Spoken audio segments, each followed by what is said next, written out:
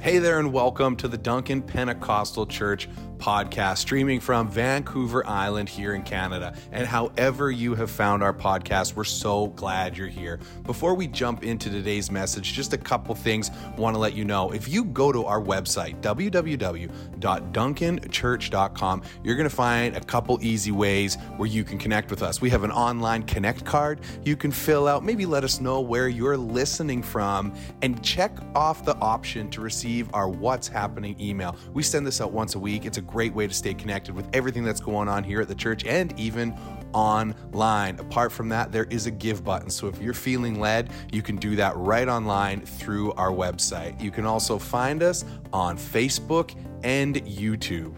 We are so glad you're tuning in, and we are believing that God's going to do something special in you through today's message. Enjoy.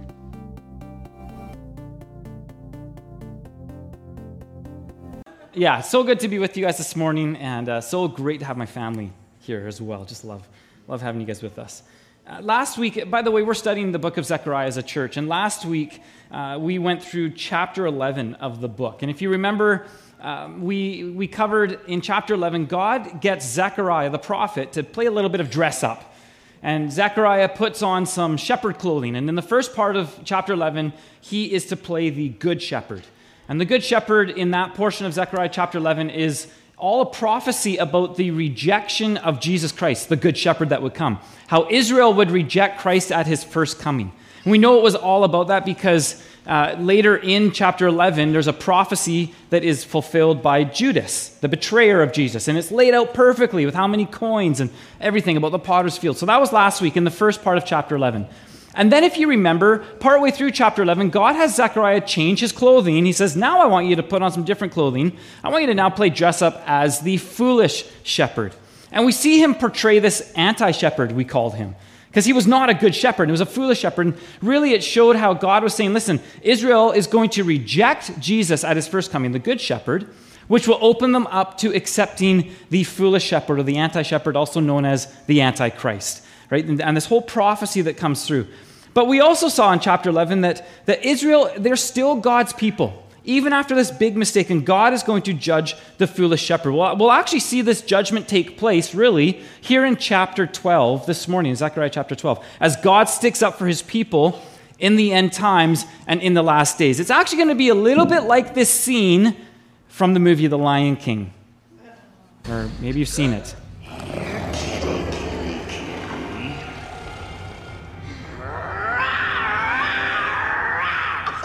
Was it? Do it again.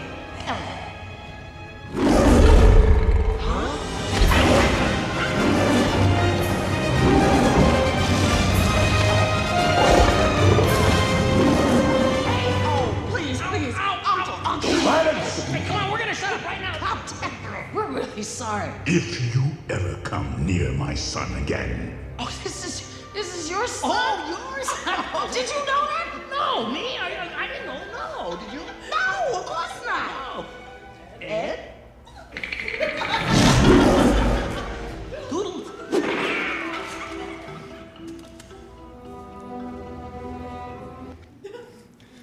So now I play that scene simply because it honestly will be very similar to that. You see, the nations, we're going to read about it this morning in Zechariah chapter 12. The nations of the world are going to gather against Israel. Little tiny Israel, kind of just like Simba and Nala that were in that video there, right? They're going to gather against this little tiny nation of Israel to destroy, to annihilate, to kill them. But there's going to be the roar of a king that steps in. King Jesus is going to step in, the Lion of the tribe of Judah. And we're going to see that with God's help, there will be supernatural deliverance and supernatural salvation. If you have your Bibles, which you'll need one to follow along, whether you're using your cell phone or something else, there's Bibles in the seats all around you. It's going to help you a lot if you have a Bible to follow along in. Grab your Bibles, turn to the book of Zechariah, easiest way to find it. You guys know it by now. Go to the Gospel of Matthew, which is about 3/4 of the way through the Bible. Oh, I already turned to Zechariah, probably because I've been there. And then go backwards, and you'll hit Malachi, and then right before Malachi, you will get to the book of Zechariah. Why don't we pray before we look at our passage this morning? Well, Father, this morning I ask that you would once again open up your word to us. Lord, we know that We know that you have something specific to speak to us this morning. Lord, whether we're here in this house or whether we're joining online, we want you to speak to us. We want you to transform our lives. We want you to show us, God, the way to live in your life, in your blessing. And so, Jesus, open our eyes. Teach us, lead us, guide us. We thank you again for your word, for the power of your word. We love you so much. Amen. All right, the first thing that we're going to see in Zechariah chapter 12 is supernatural deliverance. Supernatural deliverance. Beginning in chapter 12, verse 1. The oracle of the word of the Lord concerning Israel. Thus declares the Lord, who stretched out the heavens and founded the earth and formed the spirit of man within him. I'm not sure how many of you like to introduce yourself in a similar kind of manner, or perhaps introduce your spouse kind of like this. Does anybody? I mean, none of us would, of course, because only God can say these things. And what he's doing here is he's setting up for us chapters 12, 13, and 14. Because he's going to have this oracle, as it talks about here, this word, this prophecy, and he's saying, listen, he's establishing right off the top, don't forget who it is that's saying these things. I am all-powerful. I am creator of everything. Therefore, he's saying, my plans will come to pass. Everything that I speak, everything that I proclaim is going to happen. So what's going to happen? Well, we're going to find out next. Look in verse 2. Behold, I'm about to make Jerusalem a cup of staggering. Other translations say intoxicating drink or drunkenness to all the surrounding peoples. The siege of Jerusalem will also be against Judah. On that day, I will make Jerusalem a heavy stone for all the peoples. All who lift it will surely hurt themselves, and all the nations of the earth will gather against it. So he starts off by just saying this. First of all, the nations of the world are going to get a little bit tipsy against Jerusalem, is kind of what he's saying here. They're going to act as if they're drunk, essentially. They're not going to be thinking straight. Israel's going to be this international headache and a big hangover for the world. That's what he's kind of establishing here. And the problem's going to be is that they're going to be like this, but they're also going to be a heavy stone, he says. They're going to be a big problem for the world. How many of you kind of go, hey, I'm kind of seeing that happen, right? I want to read for you, in one of the commentaries I read, they quoted a man named Dave Hunt. This was written a little while ago, 2004, so it's a little older, but this is what he says. How heavy is this burdensome stone? The United Nations has consumed 1/3 of its time deliberating over Jerusalem and Israel, a small despised nation with 1/1000th of the earth's population. From 1967 through 1989, out of 865 resolutions, 526 were against Israel. The last anti-Arab vote was 57 years ago in 1947. So this was written in 2004, so numbers would be even more inflated. More than 60,000 individual votes have been cast in the UN condemning Israel. In fact, the Bible's telling us here in Zechariah 12 that all the nations are going to be against Israel. There's the United Nations that don't seem to be too in favor of Israel. Well, here God says it's not just going to be the United Nations, but every nation in the world will come against Jerusalem and Judah. I mean, truly, if you think about it, the hate that is against Israel is a little bit weird. If you really think about it, what is going on here? Why is it, it defies logic in many ways. Jerusalem itself, I looked this up. Jerusalem's about 120. So there's the old city of Jerusalem, which is quite small, but Jerusalem itself today is about 125 square kilometers, which isn't that big. To put it into perspective, Nanaimo proper, so not the outlying areas, just Nanaimo proper, the city of Nanaimo is about 100 square kilometers. So Jerusalem's only just a little bit bigger than the city of Nanaimo. All of Israel, the whole land of Israel, is 22,000 square kilometers. How big do you think Vancouver Island is? It's bigger, 32,000 square kilometers. Israel's way smaller than Vancouver Island even. Isn't it crazy? Think about this. The population of Jerusalem is about, it's less than 1 million people. The population of Vancouver is 2.5 million. The population of Israel is 9.5 million. The world's population, we're nearing 8 billion. What is the deal here? Why is the focus of the entire world upon Jerusalem and Israel? Think about it. There could be hundreds of people that could be killed in one night in Vancouver. Some strange thing that goes on. Would it be world news? Not likely. It'd be probably national news, but would the whole world know about it? Yeah, you can... Somebody throws a rock in Israel and it's world news. Do you know what I'm saying? There's a strange obsession with this little tiny area. There's a disproportionate influence and focus that the world has on Jerusalem and Israel. Why is that? Well, it's because Jerusalem is God's city. That's why, because Jerusalem is God's city. It's where Jesus is going to return. We're going to read about that in Zechariah chapter 14. He's going to step foot onto the Mount of Olives, which is right there in Jerusalem. It's also where Jesus is going to establish his kingdom age, his future reign, 1,000-year millennial reign here on the earth. Do you know that in the Bible, 1,000 times Jerusalem is referred to in the scriptures? About 200 of those 1,000 times aren't directly saying Jerusalem, but referring to Jerusalem as things like the city of David, or the holy city, or Zion, or the city of God, which is referring to Jerusalem. And then 800 times in the scriptures, Jerusalem by name is mentioned and referred to. 800 times. There is really no other reason that the attention of the world is upon Jerusalem except for the fact that God is doing all of this. Like he established it from the start. Hey, I'm God. I created everything. And what I say is going to go down. And really, that's what we're seeing take place. Just a little bit of a side note, and I wish we had more time to kind of really look into this, but how many times do you think Jerusalem is mentioned in the Quran? Obviously, the Arab nations are the ones fighting over Israel and Jerusalem. How many times do you think Jerusalem is mentioned in the Quran, in the holy scriptures of Islam? Anybody know? How many is that? Those aren't binoculars, they're zeros. 0. Jerusalem is never, ever mentioned in the Quran. Not once. In fact, the scripture that Muslims will use to justify there being the Dome of the Rock right on the Temple Mount in Jerusalem, the scripture that they say, well, this is why the Dome of the Rock sits there. This is why it's such a holy place for us. That scripture isn't even found on the Dome of the Rock or inside the Dome of the Rock anywhere. There is this strange obsession. God is setting all of this up. And so we're told here that all the nations, not just the Arab nations, but all the nations in the end will gather against Jerusalem. Jerusalem will be all alone,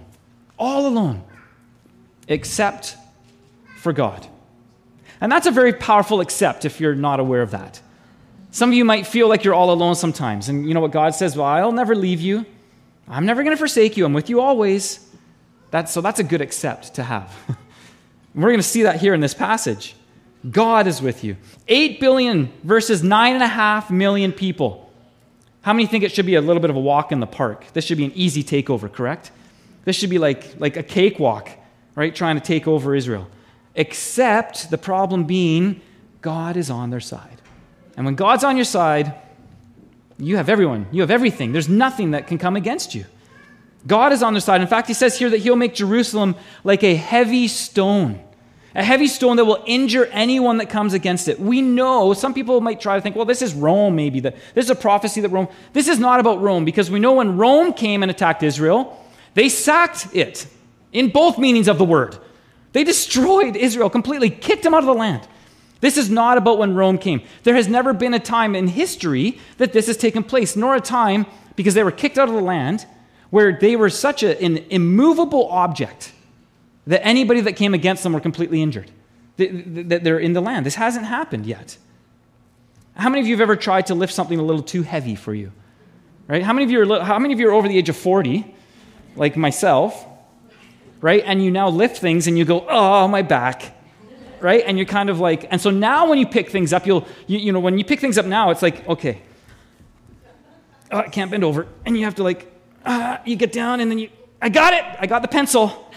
Right? That's kind of how we have to lift things now, right? And now he's saying that's what Jerusalem will become to those nations that come against it. It's going to mess up their backs. It's not going to be good. Or it might be like, have you ever seen a rock that's sitting out of the ground and it looks like it's only about this big maybe? But it's actually like an iceberg and it actually goes way underneath and you go to kick it and you're like, ah, and it's like, that's the thing. It won't be able to move. That's what God's saying. It will be like an immovable rock. And the nations are going to realize this very quickly when they come against Israel. They're going to realize that they took on more than they bargained for. They thought it was only little Simba, but they're really going to be facing Mufasa. And so when is all this going to take place? When will this be? Well, the text tells us in verse 3. What does it say in verse 3? When will it be? On that day. On that day. Oh, of course. Right, that day. Well, what is that day? That day, we see this phrase about 20 times in the last 3 chapters of Zechariah. On that day, God says, on that day, on that day. What day is he talking about? What is that day? It's a number of things that can be really encapsulated in that day. There's a number of things. It's also referred to as the day of the Lord. In Scripture, it's sometimes referred to as the time of Jacob's trouble, or the tribulation period is another way. The second coming of Christ even can be encapsulated in that day. Really, they're all kind of encompassed by that phrase, that day. This chapter specifically is focusing in on this one part of that day, which speaks about when all the nations, of course, come against Jerusalem, against Israel. It's also known as the Battle of Armageddon.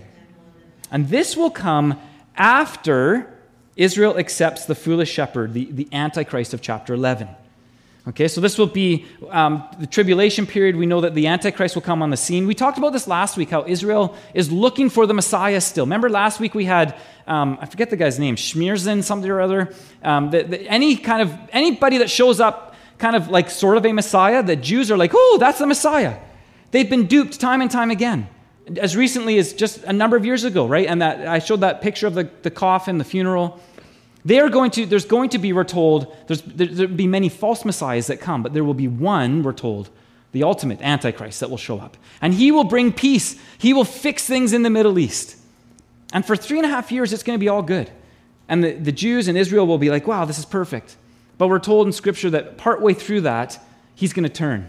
And it's going to get really bad. Like we looked at the foolish shepherd last week, will begin to devour and tear apart the Jews. So now we see in verses 4 basically through 9, we see how Jerusalem is supernaturally defended and delivered by the Lord. Look at verse 4. On that day, declares the Lord, I will strike every horse with panic and its rider with madness. But for the sake of the house of Judah, I will keep my eyes open when I strike every horse of the peoples with blindness. So he's saying they're going to be blind or they're going to be out of their mind. That's what he's saying here. How many of you have ridden horses very much? Some of you are horse riders. You're able to. I've ridden a horse one time, and it's scary. That's all I've got to say. They're really big. You're really high off the ground. They scare me. And so once is enough for me. But here's the thing. God says here that the horses will be panicking. And not only that, what does he say? They're going to be blind. Who wants to hop on a horse that's panicking and blind? Yeah, no thank you. No thanks. Not up for that one. And the other thing that I should probably mention here is some people might think, well, it's talking about horses and this battle and everything. I mean, is this going to be like is this going to be modern warfare or ancient warfare?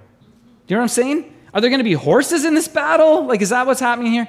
We don't know, obviously. We totally aren't sure what it is. I personally think that it's probably going to be used with modern warfare, I think. Some people think that it's kind of like, Old Testament prophets trying to use language to describe like a tank.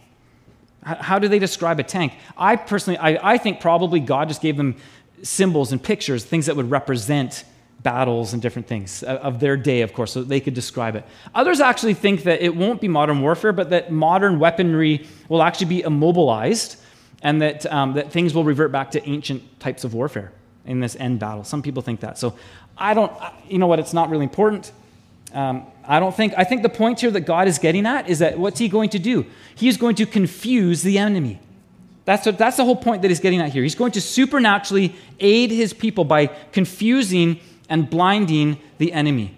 But what's he going to do? He says they'll be blind, but his eyes will be opened to his people. He'll be watching all, and this is the key. In fact, we've actually had a number of kind of previews, in a sense, of coming attractions with some of Israel's war. Different wars that Israel has faced. Israel became a nation again in May 1948. That's when they finally, once again, came into the land, have their own land, and became a nation again, May 1948. In 1973, there was a war that's known as the Yom Kippur War. Okay, so this war, Israel should have been destroyed. They should have been taken out. Yom Kippur is the Day of Atonement. It's like the most holy day in Israel. And on this day, like the nation shuts down. You need to be aware of that. Even the military, everything closes shop, basically, on Yom Kippur, this Day of Atonement. And on that day, in 1973, 5,000 Syrian tanks began to pour over the border into Israel. 5,000 Syrian tanks. They planned it perfectly because they knew, well, there are not going to be as many people, perhaps. As they're pouring over the border, there was only 163, this history tells us this, 163 Israelis that were stationed. That's it. Everyone else it's Yom Kippur. No one else needs to be there. There was one tank that Israel had. And do you know what that one tank did? Is the tank commander, there was a hill, and the Syrian tanks were coming up towards, to cross over into Israel. There's a hill, and this tank would go up onto the hill and shoot down at a tank and then move over, and then, have you ever played World of Tanks? Anybody in here? Micah got me addicted on that video game way years ago. I had to be like, I can't play this anymore. It was so addictive. And that's what you would do. You don't want to sit out there and just keep firing away. Otherwise, they're going to see you and they're going to shoot you. You're easy targets. Well, as these tanks are coming in, this one Israeli tank would just pop up and shoot and then move over and shoot and then move elsewhere and shoot, and kept doing this. This one Israeli tank, it took out 106 tanks. One tank. In fact, the Syrians, in their communications, we know, they thought there was at least 500 tanks waiting for them on the other side. So they slowed down, they're taking their time, and it was one tank. They finally destroyed that one tank. They get over this hill, and they go, and there's no other tanks. And they keep going all the way to the Sea of Galilee. They could have destroyed Israel right then and there. But you know what they did? They get to the Sea of Galilee, and they stopped. Something's wrong. Where's everybody? And they just sat there waiting for 8 hours. They did nothing for 8 hours. Why? They were confused. This is what God talks about here. He will confuse. That's a preview of what was going to take place. He confused them. And so meanwhile, what they were doing is they were kind of radioing back, because they actually expected that to get to where they got, the Sea of Galilee, they thought it was supposed to take about 4 days of battle instead of like 4 hours. And so they're like, what do we do? And then the commanders back are like, I don't know. We weren't supposed to be here yet. And so they're like, it's a trick. Don't go anywhere. And so they just sat there. Meanwhile, Egypt starts attacking Israel from the south. And as Egypt is attacking Israel from the south, what Egypt had planned to do was to face Israel on the Sinai Peninsula. Well, Israel, I don't know if it was God-led or what, didn't go through the Sinai Peninsula. They went around. And they went straight to Cairo. Uh-oh. All of a sudden, the Arab nations are like, hang on, this isn't looking good. We're in trouble. Do you know what they did? The Arab nations, they contacted the U.S. Secretary of State and said, you better step in before we destroy Israel. That was their whole plan from the start, was to try to destroy Israel. But they're like, we need help. You better stop them. Because they knew they were going to be destroyed. That's how they tried to paint it, though, that they would be the ones. And so the U.S. Secretary of State steps in, and they stop this war. And there's been a number of times. I read in commentaries how many different times there have been these battles against Israel from Arab nations trying to attack and come in since they became a nation again. And miraculous, unexplainable survival of Israel and victories in many ways. It's crazy. Well, this is just a small picture in a sense of what's going to happen.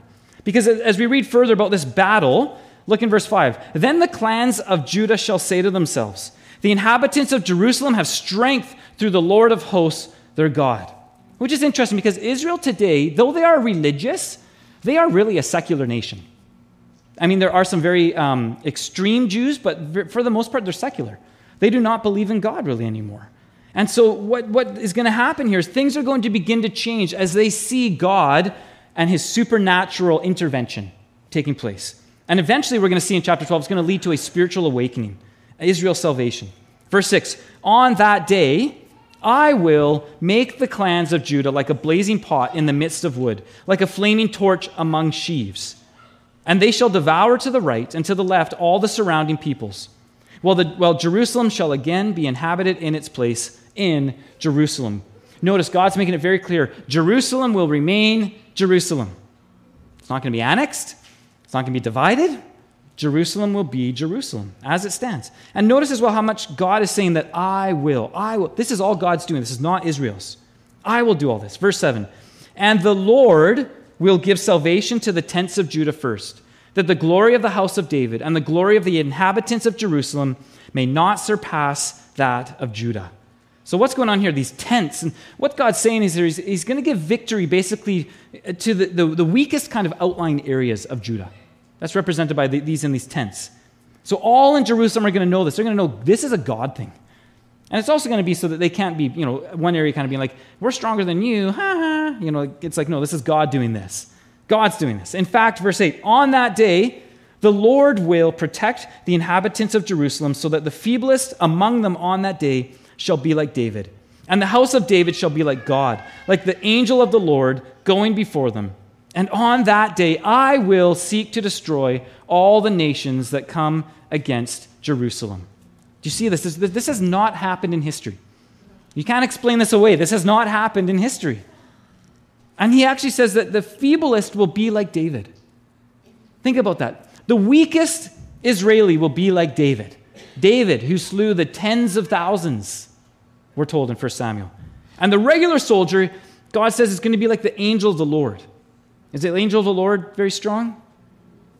God himself, yeah, he killed 185,000 Assyrian soldiers in one night, remember? It's really summed up in verse 9 as God says, God himself, actually seeks and destroys the enemies of Jerusalem. Just a little note to self you need to put here. If you are around then that this takes place, if you're perhaps leading a country, I'm not sure if any of you are applying to lead any nations in the near future, but if you're leading a nation at this time, note to self, don't ever get involved in this invasion. Okay? In fact, I'm not a betting man whatsoever, but if I were, don't laugh. I do make, okay, yeah. I see people looking at me going, what do you mean you're not a betting man? So I'm not a betting man in the sense that I don't gamble. What I do, I'm an idiot this way. I like to pay people to do things. So like I'll say to like, I've lost so much money to my wife and daughter, where I'll be like, hey, I'll bet you $50 you can't guess what this song is I'm going to play next. I don't know why I do these things. And the foolish thing is I never ask them to have to pay me anything if they don't guess it. You know why? That's a good example of gambling. It's a waste of money. You're never going to win. Right? You're always giving. You're never going to get anything anyway. And even, and Dana was looking at me. She's like, yeah, I know you're betting. Because I tried it even with Dana we were in this course together. And so it was FaceTime just 2 weeks ago. We were doing this course with Regent. Zoom, sorry, not FaceTime, correct. Sorry, Zoom. So we're on Zoom, there was a class that was there in person. There was about, 15 of us that were on Zoom. And so your camera on your laptop will be watching you. And she was just saying to me, she's like, man, I got no money right now. And I'm like, I'll give you $50 if you pick your nose on the Zoom in front of the class. She wouldn't do it. It's $50. Anyway, so I'm not really a gambling man. Yet people are looking at me going, yeah, you are. So I'm not a gambling man. I also tried, I should say as well. She had done a rap for the announcements this morning, and she was telling us in staff meeting. It was so good. And I was like, I'll give you $10 if you do the rap when you... Oh, it was $5 to start. You're right. Sorry. Yeah. I upped it because I heard the rap, and I was like, it's actually really good. So I'm not really a gambling man, but I do throw away money sometimes, obviously, which is what gambling is, so I guess I am. Bottom line is this. Anyway, don't ever bet against Israel. That is the bottom line. Don't ever go into a gamble or a bet against Israel. That's what we're seeing here. But what I really want to point out this morning is this, is I want us to see God's deliverance in all of this. Notice that in chapter 11, they reject Christ. They reject Christ, the good shepherd, which we're told would lead to them accepting the foolish shepherd, the Antichrist. And when does this supernatural deliverance take place? After all of this, after they rejected the Messiah and accepted a false Messiah. They put themselves into this mess, and deliverance still comes from God. I think this is such a beautiful picture. We need to know this morning. You may have rejected Christ. You may have even accepted a different Messiah. You may have gone after other gods, and maybe you are in a real mess right now. Maybe addiction or slavery or bondage. Maybe you feel stuck. Maybe you've worshipped other gods of money or power or lust or drugs, whatever it might be, alcohol.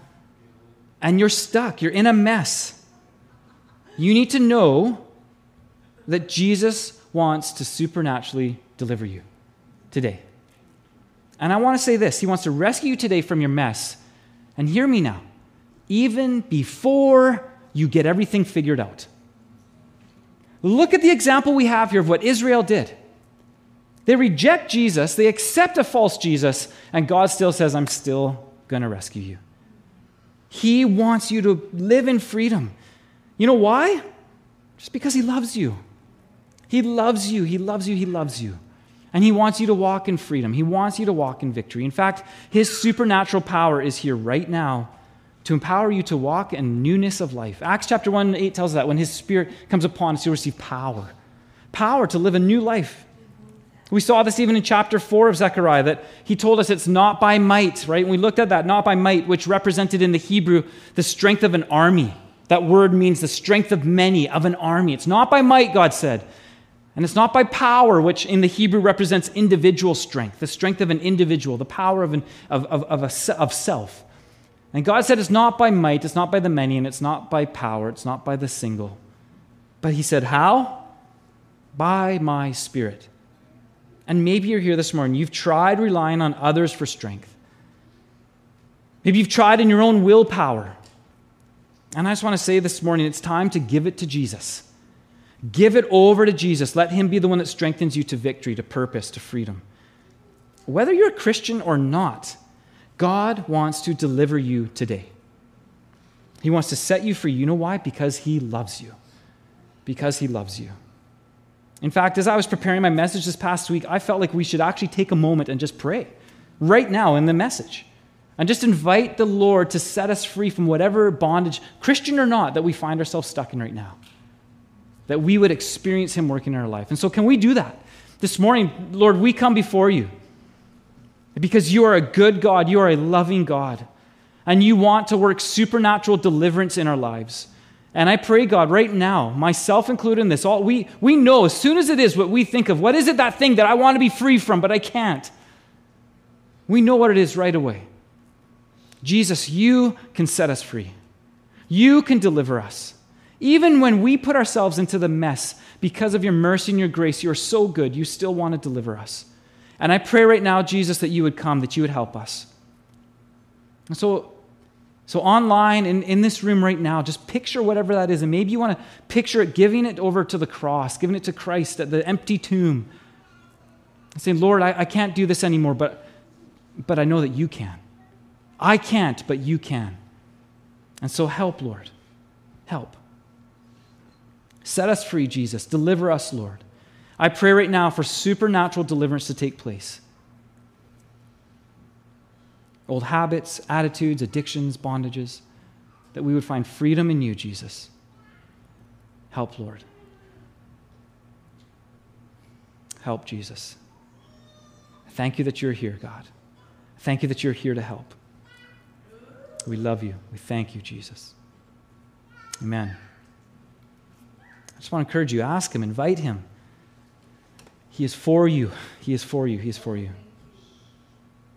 So not only will God's enemies be destroyed, will he destroy the enemies of Israel, but we're going to also see in this passage that he's also going to bring revival to Israel. You see, God's goal here is not just to bring national preservation to the nation of Israel. He wants to bring spiritual restoration. So secondly, we see supernatural salvation. Look at verse 10. And I'll pour out on the house of David and the inhabitants of Jerusalem a spirit of grace and pleas for mercy. So he's going to bring this to deliverance, and then he says, I'm going to overwhelm them with this mercy and this grace that is over and above. He's going to just cover them with it. You guys know what mercy and grace are, right? I've got it for you on the screen. Mercy, this is important that you know this. Mercy means not getting what you deserve. It relates to the negative in a sense, not getting what you deserve. And grace is the positive. It's instead getting what you don't deserve. And God says he's going to overwhelm the Jews, Israel, with his mercy and his grace. They're going to realize that his favor was never about their good works. It was always a gift. And here's the thing, when they see God's mercy, when they see God's grace, it was going to bring something over 2,000 years in the making. Look at verse 10 as it continues.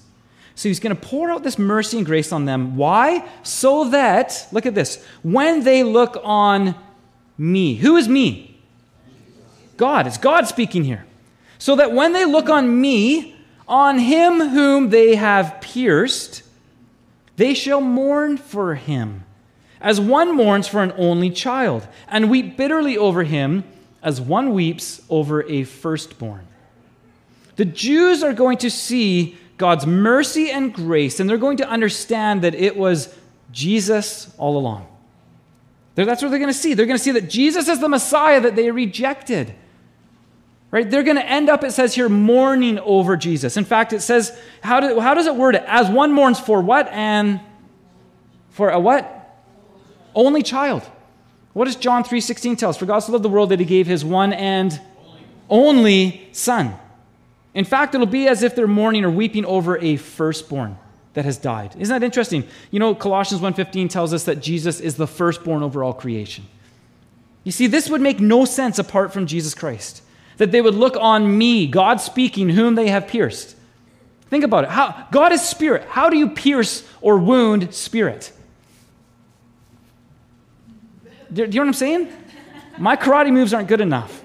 Nothing would work. What can you wound or pierce spirit? You can't. So how does this make any sense? It doesn't, aside from Jesus. This is speaking about Jesus, that God would take on flesh and blood. He would come as Jesus Christ. And the Jews, the problem, they were blind to his incarnation of his first coming. God would come, the pierced one. His head was pierced, was it not, by a crown of thorns? His hands and his feet were pierced by nails on that cross. His side was pierced with a spear to let blood and water flow. Jesus is the pierced one. It's so clear. This is talking about Jesus. And when they see Jesus' mercy and grace, when they see his mercy and grace, it says that they will mourn deeply and bitterly. They'll realize that they were the ones that pierced him. That they were the ones, it was their responsibility. They killed their Messiah, the one that had come to save them. Yet, of course, it wasn't only them. We're all responsible for the death of Christ, are we not? All of us. All of us are. We all share in the responsibility just as equally. Well, the chapter finishes off with this kind of depth of mourning that there will be, with this realization that they killed their Messiah. Verse 11, on that day, the mourning in Jerusalem will be as great as the mourning for Hadad-Rimmon in the plain of Megiddo. What is this talking about? This is talking about when King Josiah died in battle, and we're told that all Jerusalem and Judea mourned over him. They wept over King Josiah because of this. It was in that battle. And God's saying in a similar way, there will be a national mourning and weeping over Jesus. Just like that, when they realized it was them that pierced Jesus. Verse 12 explains, the land shall mourn, each family by itself, the family of the house of David by itself, and their wives by themselves, the family of the house of Nathan by itself, and their wives by themselves, the family of the house of Levi by itself, and their wives by themselves. What's going on here? The house of David, what would the house of David be? The kings. And then the house of Nathan would be representing the prophets. And then Levi would be representing the priests, right? The Levitical priesthood. And so God's saying, listen, all the offices of Israel are going to be mourning what took place. And he goes on, though. He says this then, the family of the Shimeites by itself. Now Shimei was this man that cursed David, if you remember. When David was on the run from his son Absalom, that's when it was Shimei who cursed him. And so what's going on here? Some think that it's probably talking about even those that are kind of anti-Israel, you could say almost. Jews that are kind of like rejected, the prophet, priest, and king offices. He says even their wives. And then he goes on, verse 14. This covers it all.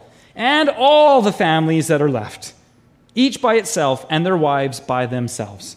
In other words, all of Israel, male and female, every part of Israeli society is going to mourn as they realized they pierced Jesus Christ, the one that had come to save them. They were responsible.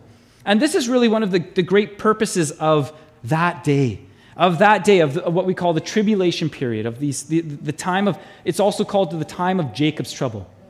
One of the great purposes of it is, in fact, for God to deal supremely with the Jews, to open their eyes, to open their hearts to the fact that Jesus is the Messiah. Then, as other scriptures such as Romans 11 say, all Israel will be saved.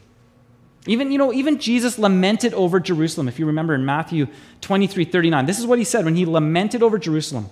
He said, for I tell you, you will not see me again until you say, Blessed is he who comes in the name of the Lord. So at Christ's first time, at his first coming, Israel rejected him. He says, you know when you'll see me again? When you're willing finally to accept me as your Messiah. When you actually declare, blessed is he. And that's what Zechariah 12 is really speaking about this very time, when they look on him and instead of rejecting him, they bless him. That's what Jesus was talking about there. And in these verses, I want us to understand this morning. We really see the pattern for coming to Jesus for salvation in true repentance. What do? First, we look to Jesus. That's what it said. Verse 10, God said, when they look on me, on him whom they pierced, then what does it say? Then they will mourn. This is important. We mourn for our sins. We come in repentance. We repent of our sin. But you know what we do first? We look to Jesus. We look to Jesus first. Don't think that you have to mourn your sins, that you have to kind of get cleaned up first and then come to Jesus. You look to Jesus. You know, we probably are all familiar this morning, if you've ever been to a baseball game, with John 3:16. Remember when they used to hold signs up at baseball games behind the home plate? John 3:16. John 3:16, famous verse. For God so loved the world that he gave his one and only Son, that whoever believes in him would not perish but have everlasting life. And then 17 says, for God did not send his Son into the world to condemn the world, but to save it. Right? So we have that, but do you know what comes right before it? There's this interesting passage, the two verses right before in John 3:14 and 15. I have it for you here. It says this, just as Moses lifted up the snake in the wilderness, so the Son of Man must be lifted up, that everyone who believes may have eternal life in him. What is this getting at? What's this talking about? If you know the story that it's referring to, just as Moses lifted up the snake in the wilderness, this is referring to the time when Moses was leading the Israelites from Egypt to the Promised Land. And, you know, kind of like us, we get a little bit whiny sometimes, and, you know, kind of like, oh, God, why are you? And they started whining against Moses. Who is this leader that you gave us? He's horrible. And then they start whining against God. Why did you bring us out here to die? And what does God do? God's like, okay, well, this is how you want it. And he allows these poisonous snakes to go into the camp of Israel. And they start biting the Israelites, and all these Israelites start dying. And what's interesting is so they're like, oh no, we've made a mistake. Right? And so they say, Moses, help. And so Moses asks God, what do I do? And what does God tell Moses to do? He says, make a serpent out of bronze and put it on his staff. Which is interesting, because if you guys have ever been to the doctor or to somewhere, have you ever seen the staff with the serpent, the snake on it? Do you know where they got that from? They stole it from the scriptures. Because what they would do is and this is what God said, if anybody is bit by a poisonous snake, all that they have to do is look at the serpent. They didn't have to touch it. They didn't have to do anything else. Just simply look at that snake on the staff, and they will be healed. And then he talks about just as Moses did that, Jesus would be lifted up. And so what do you need to do? You need to just look to Jesus. That's what he's correlating here. Just look to him and you can be healed. This whole passage shows this. Israel, think about it. Israel rejects Jesus. Chapter 11. God supernaturally delivers. They still haven't accepted Christ. He supernaturally pours out his mercy and grace after they accept a false Jesus, a false Messiah. Haven't accepted Christ. Then Jesus is revealed as the Savior, as the pierced one. And what do? They just simply look to Jesus. And they see him finally as their Savior. Then they mourn. Okay. Do you see that? Then they mourn. And we get it so backwards. We totally think that we got to clean ourselves up. I got to fix all these issues that are in my life. Then I'll come to Christ. Christians, non-Christians alike, we do this. Romans 5:8 is so clear. But God demonstrates his own love for us in this. While we were still sinners, Christ died for us. Before you did anything, Jesus gave his life for you. You just got to look to Jesus. Look to him. And we get so concerned about outward actions and behavior, but Jesus said, do what? He said, you clean the inside of the cup first. Then the outside will get cleaned. Start inside. Just give Jesus a chance. Look to him. I remember at one of our Pentecostal conferences quite a number of years ago, there was a church in Edmonton that had become known as the gay-friendly church, a Pentecostal church, okay? And it wasn't gay-affirming, but it was gay-friendly. I think we should be gay-friendly too. Let me just say that. It wasn't gay-affirming, but gay-friendly. What the pastor spoke of it this way. The pastor said, and they were sharing at the conference one time, that they were seeing an incredible amount of homosexuals in Edmonton area coming to Christ, giving their life to Jesus.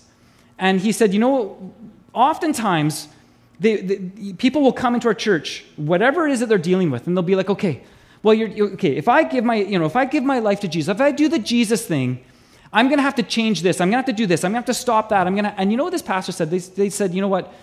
We stopped kind of going down that road, and we would just say, you know what? We're just saying, can you give Jesus a chance? Can you just look to Jesus first? Because how can you expect somebody, the Bible talks about this, the carnal mind, you can't expect somebody that doesn't know Jesus to live like Jesus, to look like Jesus. And so he said, you know what we did is we just started saying, just please give Jesus a chance. And you know what they found is that there was a transformation from the inside out. They didn't necessarily have to tell people, you stop doing that, stop doing that. They let the Holy Spirit do that job. And then they would just simply be like Jesus. Jesus loves you. You need to know that Jesus loves you in your condition. Look at how God loves Israel. And they accept the Antichrist. They're worshiping a false Messiah, yet God will step in and deliver. And we need to know that no matter what place or stage we're in, God loves us. And he wants to change us and transform us from the inside out. Yet we get so up in arms about, you got to fix it. And we tell people, well, yeah, you're going to have to stop that. Why don't we let the Holy Spirit do that? And say, start with Jesus. Because it's a spiritual thing. Spiritual eyes, blinded eyes can't see things of the Spirit. But how many of you know when you came to Christ, attitudes started to change? Actions started to change. Your life cleaned up. Because Jesus worked on you from the inside out. His Spirit started to transform you. And maybe you're here this morning, and you know what? Maybe you're in a bit of a mess. I mean, aren't we all a little bit sometimes? Bit of a mess. And you can't fix yourself. You can't deliver yourself. You've tried maybe with the help of others, programs, other things, maybe manpower, willpower, self-power, and it only goes so far. You need Jesus. You need his strength to deliver and to save you. Because it is truly a supernatural salvation. Supernatural. It's not natural. Because it's all about his mercy and his grace. There's nothing that you can do. Nothing. The only thing you can do is look to Jesus. You look to Jesus and you allow him to start to change you from the inside out, to transform you. Then you mourn. Then you repent. Repent. Change your thinking, your mind about the ways of sin. But you come to Jesus first. You have to come to Jesus first. Ephesians 2:8-9 tells us that. It's by grace that you have been saved. Right? It's by grace through faith. This not from yourselves. It is the gift of God, not by works, so that no one can boast. It's not about you, I'm sorry to say. It's all about him. You need to just look to Jesus. And I want to invite you this morning, whether you're Christian or whether you're not, to look to Jesus today. To come honestly and let him be the one to clean you up. And maybe you're here this morning, you need deliverance. You need to know that Jesus is here to deliver. You need salvation. Well, Jesus is here today to save. Whether you're a Christian or not. We're gonna close this morning with a song of worship.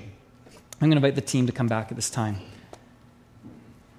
And what I want us to do is, I'm just going to allow us, where we are in our seats, you're welcome to come up. You know, about a month or two ago, we introduced what we called carpet time, just to create space, to allow time for God to work and to minister in our lives. Just up here, along the front, around the stairs. And that's all I'm going to say is, this morning as we prepare our hearts to just meet with Jesus, carpet time is it's giving him some time to work in our life. And I want us to do that this morning, to give Jesus some time, to look to Jesus, to come and to look to Jesus this morning. Whatever your needs might be, whatever it is that you're walking through, look to Jesus. Put your eyes on him. And so as they begin to sing, I'm going to be up front, I'm going to be seeking the Lord, looking to him. There's things in my life that I know he needs to work on. And I want to invite you, join up front. Join me up front at the carpet. As we take time, just allow Lord, come and minister and speak to me because I can't do this in myself. I have to look to you because I know it's not by might and it's not by power. So Jesus, I desperately need you to work. I need you to work in my life. Even just right now, Lord, I just invite you in these moments, Lord, wherever we find ourselves, whatever position or stage we find ourselves in, I thank you that you open up yourself to us. And God, I do pray, obviously, that people would come to find in their deliverance you, Jesus. But Lord, you're a good God, and I just pray that we would just get started there. That we would just start with you, Jesus, not fixing ourselves up, not prettying ourselves up. Lord, ultimately, deep down, we're a bit of a mess. It's only you that makes us into a royal priesthood, a holy nation. It's only you, Jesus. It's only your work. So, Lord, this morning, come and meet us. Speak to us, Lord. Transform us. Deliver us, I pray. I pray for freedom in this room. I pray for transformation to take place in this room. I pray for salvation to take place this morning in this room and online. Lord, come. Meet us here today, I pray. Lord, whatever the need might be, I thank you that you are able, that you want to work in our lives. Why don't we stand together this morning? As the team just sings, if you want to come join me up front, come join me. If you want to kneel where you are. But as they sing, spend some time with Jesus. Allow him to speak. Look to Jesus this morning.